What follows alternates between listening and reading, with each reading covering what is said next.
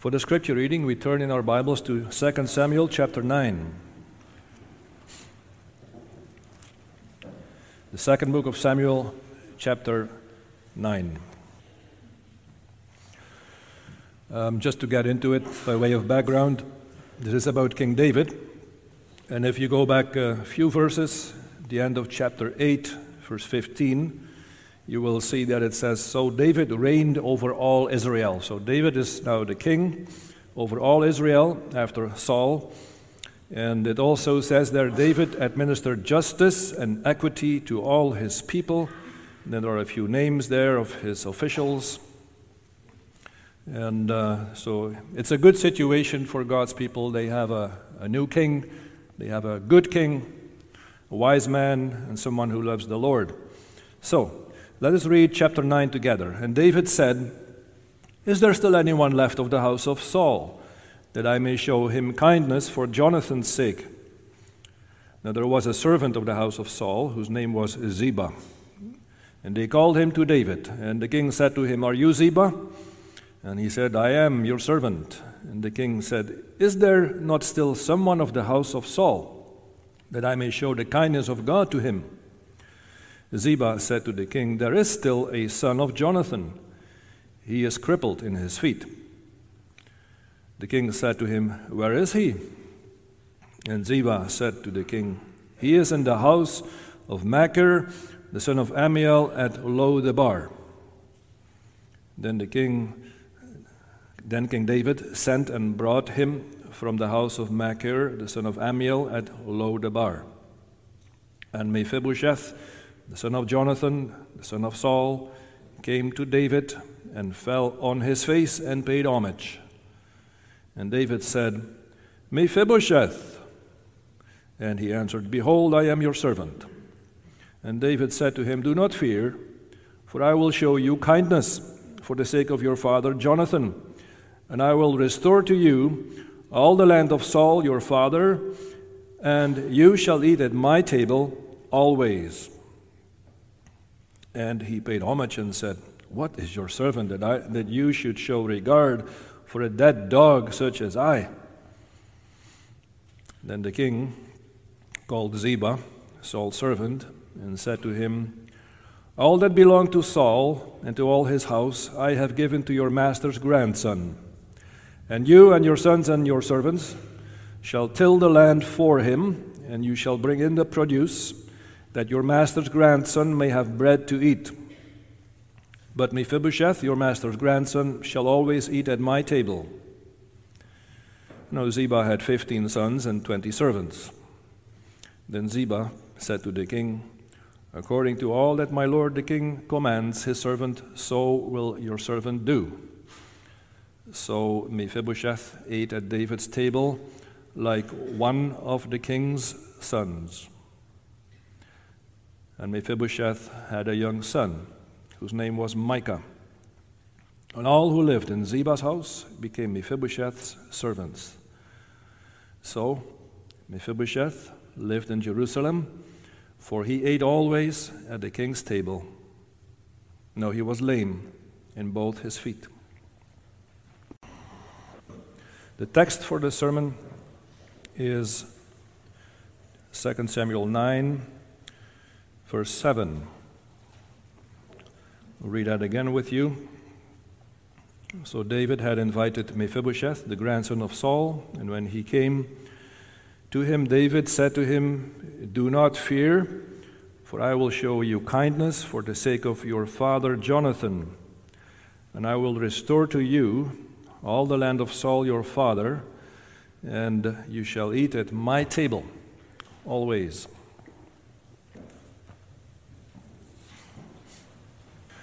Beloved congregation of the Lord Jesus Christ, maybe you have seen something last month of the coronation of King Charles III. Maybe you saw the headlines, or maybe you have seen something of the ceremony on television. My wife got up early that morning, I remember. I was not eager enough to do that, but I saw parts of the service later that day. And it was very nice to see that there was still a lot of Christian content reflected in the prayers and the songs. What the media focused on a lot was who was invited, who was on the guest list, and how are they dressed and so forth. Who was invited and who was not. I'd like you to imagine that you were invited to come to Buckingham Palace to join the royal family for dinner. I'm sure you would be astonished and excited, but perhaps also a bit anxious. What am I supposed to do? What am I supposed to wear? And when I'm at a dinner table, how am I supposed to behave and things like that? Now, in our text this morning, we hear about someone who is invited to come to Jerusalem, to the palace, and to eat at the table of King David. And it's not just a one-time thing. He is invited to eat at the king's table always for the rest of his life. And this young man, I think he is still young, although he has a son already. Anyway, his name is Mephibosheth, the grandson of King Saul. And you can tell from the chapter that we read that special grace and friendliness is extended to him 3 times in the chapter. The word kindness is used. In one instance even, it says the kindness of God. King David says, I want to show the kindness of God to him. So let's see how this episode gives us a picture of the kindness of God as extended by King David to this man, Mephibosheth, the grandson of King Saul. And also as this gives us a picture of the kindness that the Lord extends to us when He calls us to be His children, adopts us as His children, and in a very special way this morning we are at the table of the King. So this chapter here in 2 Samuel is a beautiful prefiguration in a way of what we experience as Christians under the grace of the Lord, especially on a day like this when we celebrate the Lord's Supper. So the theme for the sermon is experiencing God's kindness at the King's table. And we'll see 3 things: that this kindness is a surprise, it is surprising, it's also secure, it is guaranteed, and then it's also enjoyed. So experiencing the kindness of God at the King's table, it is surprising, it is guaranteed or secure, and it is enjoyed. So as I already said earlier, in our text we meet a King David who is at the height of his power. The previous chapter, chapter 8, gives us an impressive overview of all the victories of King David. All the enemies have been defeated, and it ends, verse 14, and the Lord gave victory to David wherever he went. So things were really good in Israel.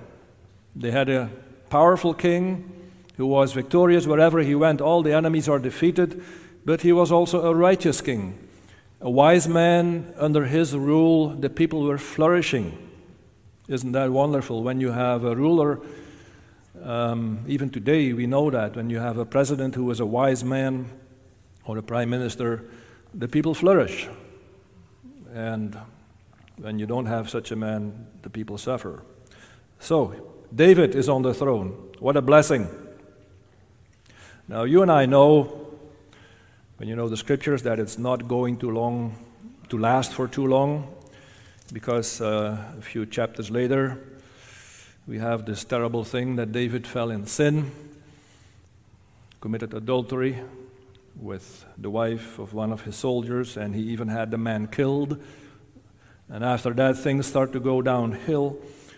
But here you could say Everything is still beautiful. Everything is wonderful. It's a time of peace and prosperity. And it hasn't been easy for David. It took him a long time to come to this point. He was pursued, he was persecuted by King Saul. He had to flee, he had to hide in the hills and the mountains, in caves. But now, King Saul died in a battle with the enemies, and David is king. And then we have this question at the beginning of the chapter. David said, "Is there still anyone left of the house of Saul?" Now, that could be a scary question if you are a descendant of Saul. You know, it often happens, especially in the old days, when there is a new king and there had been a war. The new king wants to make sure that his throne is secure, so he will go around and have all the descendants of the previous king killed, just to make sure that nobody gets any ideas. So David says, "Is there still anyone left of the house of Saul? But here's the surprise, that I may show him kindness for Jonathan's sake." So David calls in Ziba, who used to be a servant of Saul, and asks, "Is there still anyone left from the house of Saul?" "Yes," Ziba says, "there is still a son of Jonathan. His name is Mephibosheth. He lives in someone else's house in Lo-debar." For your information, Lo-debar was a village on the other side of the Jordan River. So I guess what had happened, Mephibosheth thought that, well, I'm a grandson of Saul. Maybe I should just go someplace far away so that I won't be perceived as a threat to the throne of King David. So he went on the other side of the river. It's like today, when you messed up in Ontario or you don't want people to see you, where would you go? Maybe you go to Quebec and live in someone's basement. You don't want to be seen. That's the idea. Nothing against Quebec, just an example. Mephibosheth, we are told, is crippled in his feet. It's a sad story. You can read it in 2 Samuel 4. When he was a young boy, 5 years old, there was this war, and his father died in battle, Jonathan. There was panic, and the family had to flee, and the nurse who cared for him, she dropped him. He got hurt, he got injured, and ever since he's been a cripple. And now he's there on the other side of the Jordan in that place called Lo-debar. Now just imagine Mephibosheth receiving the news. You have your call to come to Jerusalem, to the royal palace. You wonder what went through his mind. It would probably be a scary idea. And we also can tell even from the way it's described in verse 6, when Mephibosheth arrives, it says he came to David and he fell on his face and paid homage. And later on he says, "Who is your servant? What am I that you should show regard for a dead dog such as I?" So he probably didn't know what to expect. Why does the king want to see me? Does he want to treat me well, or does he want to get rid of me? What's going to happen? You never know with politicians. And then those wonderful words from the king. We come to our text. "Do not fear, for I will show kindness to you for the sake of your father, Jonathan." Kindness. It's the Hebrew word chesed, can be translated as loving kindness. It's the kind of kindness that is not enforced, but it flows from a loving and a compassionate heart. I want to show you kindness, chesed. What a surprise that must have been for Mephibosheth. He had never thought in his wildest dreams that this might happen. After all, his grandfather had pursued, he had tried to kill David for many years. Of course, David was going to hate him. That was to be expected. And now here he is, invited. And instead of treating him like an enemy or the child of an enemy, David says, I want to show you kindness. So here we see David as a righteous king. Indeed, it is described in Psalm 72, which we sang from. Someone who judges the people with justice, who defends the poor and the needy, and under whose rule there is peace and prosperity. And he reflects something of the character of the great son of David. Don't you agree? Our Lord Jesus Christ. He too would show surprising kindness to people, to sinners who did not deserve it. And he too would say to people, fear not. For example, Revelation 1, when the Apostle John saw this terrifying vision, the Lord started by saying, fear not, I'll show you kindness.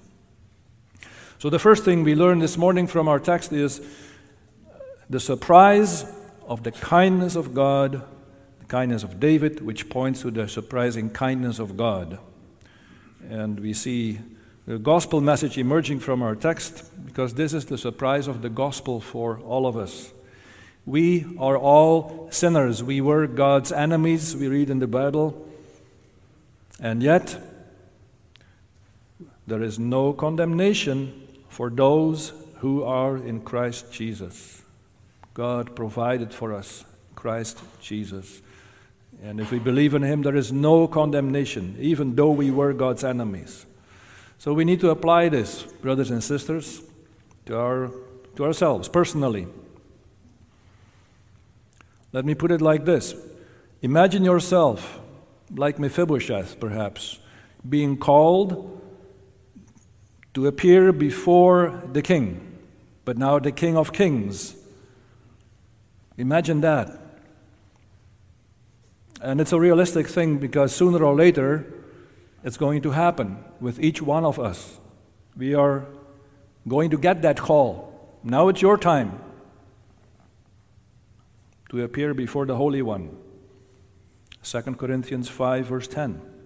For we must all appear before the judgment seat of Christ, so that each one of us may receive what is due us for the things while done in the body, whether good or bad. So, it's going to happen. Picture yourself standing there before the judgment seat. You know what kind of person you are. You know what kind of things you have done during your lifetime here on earth. You know what kind of verdict you deserve. It's a scary thought. It can make you tremble. And then to hear these words, do not fear, I will show you kindness. That's the surprising message of the gospel. Sinners like you and me, who deserve judgment, are acquitted because we have put our trust in the Son of God, Christ Jesus. We have believed the gospel promise that His blood cleanses us from sin and guilt. Clean record applied to us. All their debts, all our debts paid by Him. That's the message of the Lord's Supper this morning. The bread is broken, you will see it, the wine poured out, symbols, and a guarantee. You don't have to fear God anymore because of the death and resurrection of Jesus Christ. What kindness shown to miserable sinners like you and me. That's surprising indeed. That's the first thought. Now, the question may come up, what confidence do we have that we will really hear those comforting words? Do not fear, I will show kindness to you. How could Mephibosheth be sure that King David was not just trying to project the image of a nice friendly king for the media or something. How could he be sure that what the king says is really true and I can count on this? And that brings us to the reason that David mentions. I'm sure you've noticed this already. He gives a reason. David said to him, "Do not fear, for I will show you kindness." Why? "For the sake of your father Jonathan." Now you remember the story of David and Jonathan, their friendship, remarkable friendship. Jonathan was the son of King Saul, who was persecuting David, but Jonathan was the friend of David, and they made a covenant with each other. 1 Samuel chapter 18. And Jonathan had told David, "I know that you will be king one day, for sure. Now please, you have to promise me that you will show kindness," there is that word, "to me and my descendants." And David had said, "I promise," before the Lord. So now David is the king, and he remembers his promise to Jonathan. And that is why he is asking and determined to do what he had promised to his friend. And he tells Jonathan's son, "I will show you kindness for the sake of your father." So we see David here acting as a man of integrity. He keeps his promises. He doesn't wait till one day perhaps a son of Saul will come out of the woodwork. He goes looking for them, and someone is found, Mephibosheth. He could have been forgotten. He was, as I said, he was hiding in a corner somewhere. But David took the initiative to find him because he wanted to keep his promise to Jonathan. So you see the line, I'm sure, already appearing here. There's a covenant. Promises had been made. David is a forerunner of Christ, the kind of king under whose rule the people will experience justice and peace. So if David, who was not a perfect man, if David was already like this, how much more can we trust that the great son of David will do the same? So much more because he is the Son of God and he is without sin. If David was able to keep his promise to Jonathan and show kindness to Jonathan's son, how much more can you and I be sure that the Lord Jesus will keep his promises to us? That God will keep his promise about an everlasting covenant. God has always been faithful, you know that. From the days of Genesis, when he established his covenant with Abraham, the father of believers, through the centuries, God was always faithful. And then he sent his own Son to be our Savior, and God has been faithful till today. Now we are here, counted as children of Abraham. When we look at ourselves, you will agree that we have no reason to be confident that we will experience the Lord's kindness. But thankfully, we don't have to look at ourselves. It doesn't depend on us. The Bible says, look at Jesus, the founder and perfecter of our faith. Hebrews 12. And that's what we do every time we celebrate the Lord's Supper. You will hear these words again this morning. They are in the form.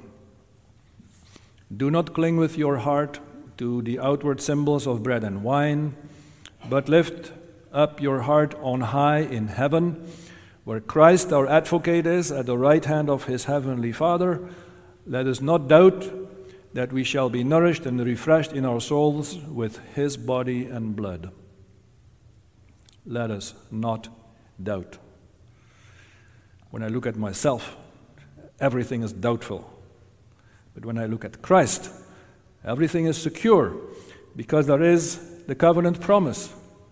There is no condemnation for those who are in Christ Jesus.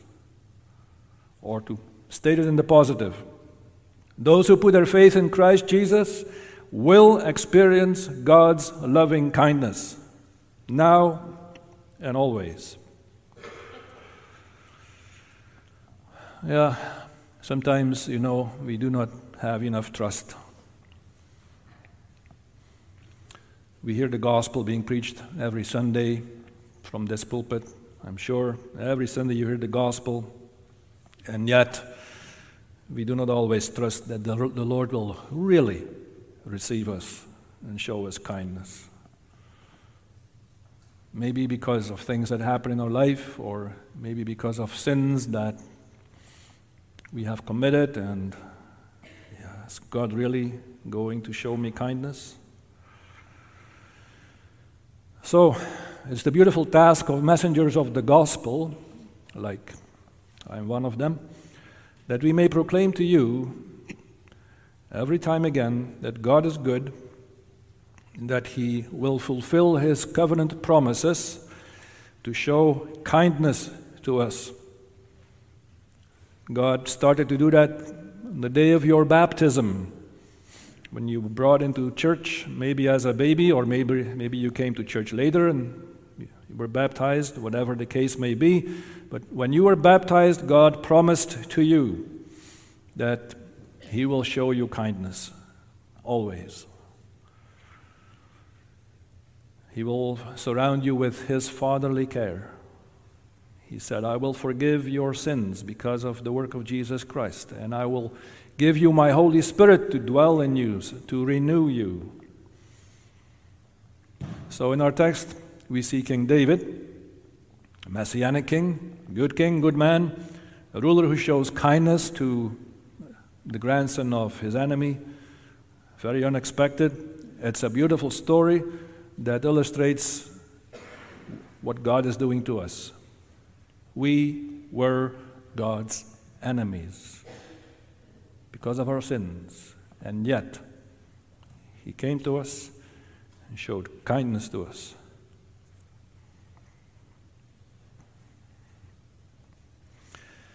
We come to the last aspect of the text.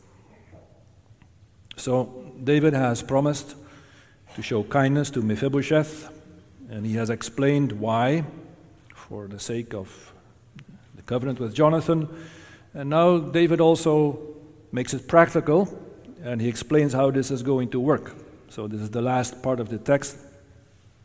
David says, and I will restore to you all the land of Saul your father, and you shall eat at my table always. So there are two things here. The first is that David says, I will give you all the land of your father Saul. What a reversal of fortune. Just imagine again, this man, Mephibosheth, he was on the other side, far away, hiding in someone's basement, trying not to be seen. And now he can come back and take possession of all the land of his grandfather, King Saul, who used to be the enemy of King David. And he's an invalid, he's a cripple, he cannot work the land himself, so David makes provision for that too. Here is Ziba and all his sons and his servants. They will do the work and make sure that you have enough income with your family. So David, it's more than just nice words. It's word and deed. It's very practical. The king's kindness, his words translate into a happy life. That's the first thing. The second thing is, now you shall eat at my table always. Again, just imagine Mephibosheth trying to hide far away, and now coming back and being welcomed at the king's table, not once, not twice, but every day. He's going to be part of the family. He's adopted into the royal family. He's going to be there with Amnon and Absalom and Solomon and all the king's sons and enjoy all the privileges that they have.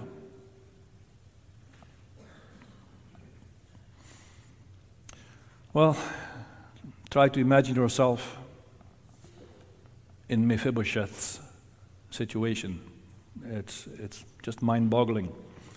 But maybe we should rather do this, brothers and sisters. What does it mean for you and me? A table is prepared for you and me here in church. I hope most of you can participate. The children maybe not yet, but you will get there. A table is prepared in church. The Lord shows us His kindness. He remembers His covenant with us. He grants us a place at His table. We are treated like sons and daughters of the King.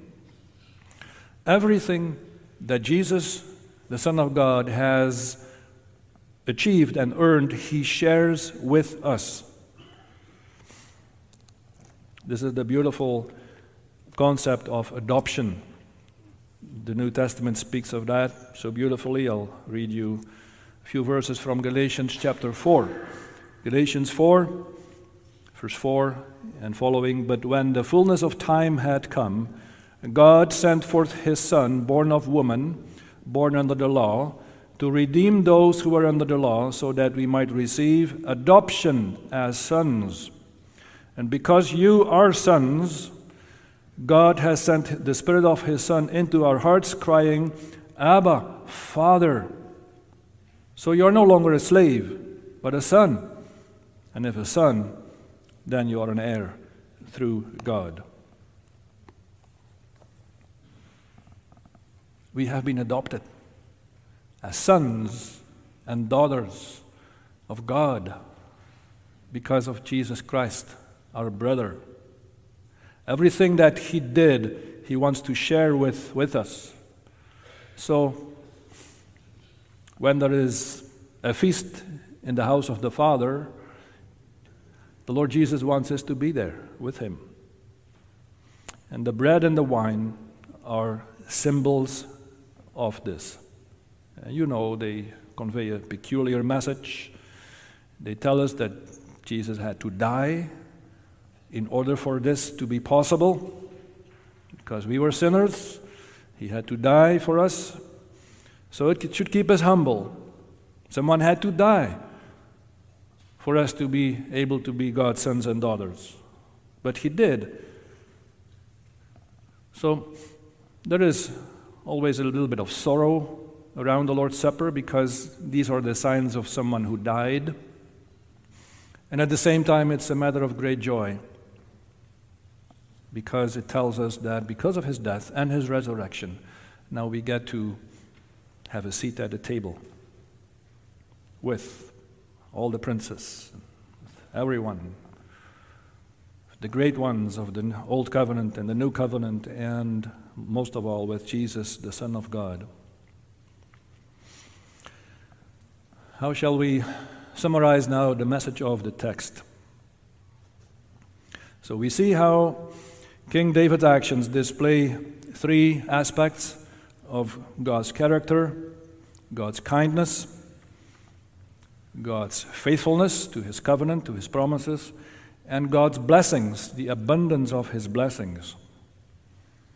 And if you want one word, maybe 3 words is too many to remember. Maybe just remember this word: God's kindness.